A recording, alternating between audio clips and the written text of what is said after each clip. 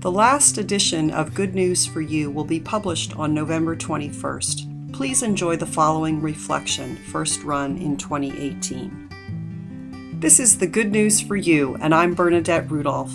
Today I'm looking at the readings for the 31st Sunday in Ordinary Time, Cycle B, Deuteronomy 6 and Mark 12.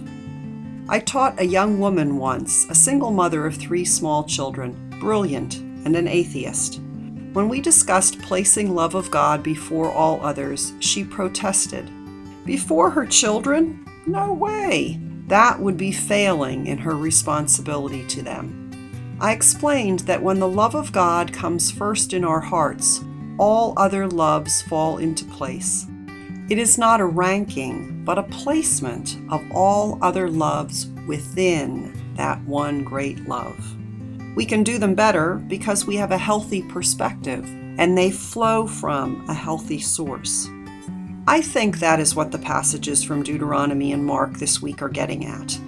When Jesus is asked for the greatest of the commandments, he promptly answers with the first part of the Shema, the prayer devout Jews pray twice a day.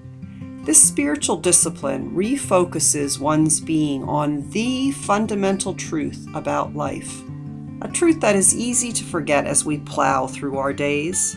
The Lord is our God, the Lord alone. This can be understood as a declaration of the oneness of God. This oneness implies a singleness of purpose on God's part, an essential drive to be faithful to us.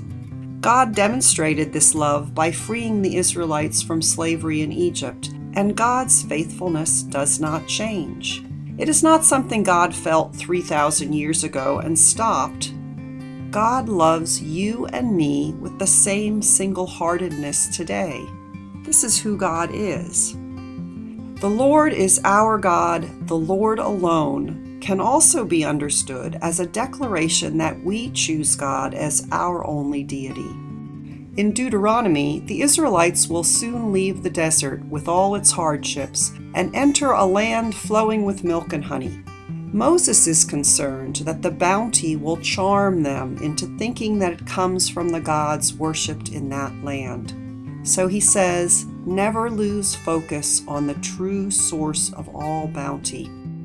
We too are easily misled to think that our prosperity or well-being comes from other sources than God. We give the credit to ourselves because, after all, it was our hard work, our expertise, our ingenuity that got us where we are today. We may think money, a particular political party, or tight control do the trick. But no, it is God. Like the Israelites, we need to keep before us the proof of God's effective love in our lives. We can daily recall the dying and rising of Jesus for our sake. We can also wonder at the reality of love in our lives and how it saves us. This love, of course, comes ultimately from God, the source of all love. In the Gospels, Jesus adds another dimension to our devotion to God. He asks us to love our neighbor as ourselves. Obviously, this is not a new commandment. It comes from Leviticus 19:18, which is at least as old as the Deuteronomic verses. Also, the Torah is filled with commands to care for others as a way of living out the covenant. What is new is a shift in emphasis. Love of God is tied to concrete acts of loving others. Why this emphasis?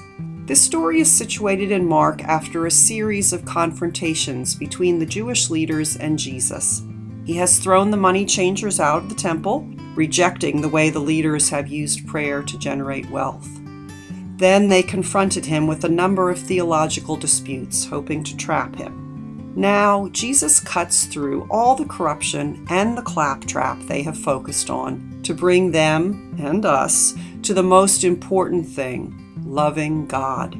Furthermore, he sets love of neighbor as a visible sign of the sincerity of our love for God. If the love we have for God is genuine, it will have to flow out in love for others. This reminds me of something I learned in a developmental psychology class in graduate school. One sign of a healthy marriage is that the love does not stay between the husband and wife. Healthy love cannot help but overflow to others. It must be generative. Obviously, this is seen in the conception of children, but it also flows out in the raising of those children and how we help raise other children. Think nieces, nephews, scouts, and little league teams. Love also flows out in the ways we contribute to the communities around us. When one has been loved unconditionally and is able to love in return, the result is awesome and transformative and must overflow. Moses, the Torah, and Jesus all want us never to lose sight of God's awesome love for us, to love back with as much matching intensity as we can muster, and then let that love overflow to those around us. Let us hold this truth ever before us. For your reflection, God sends each of us people whose love for us frees us. In the past week, whose love has freed you?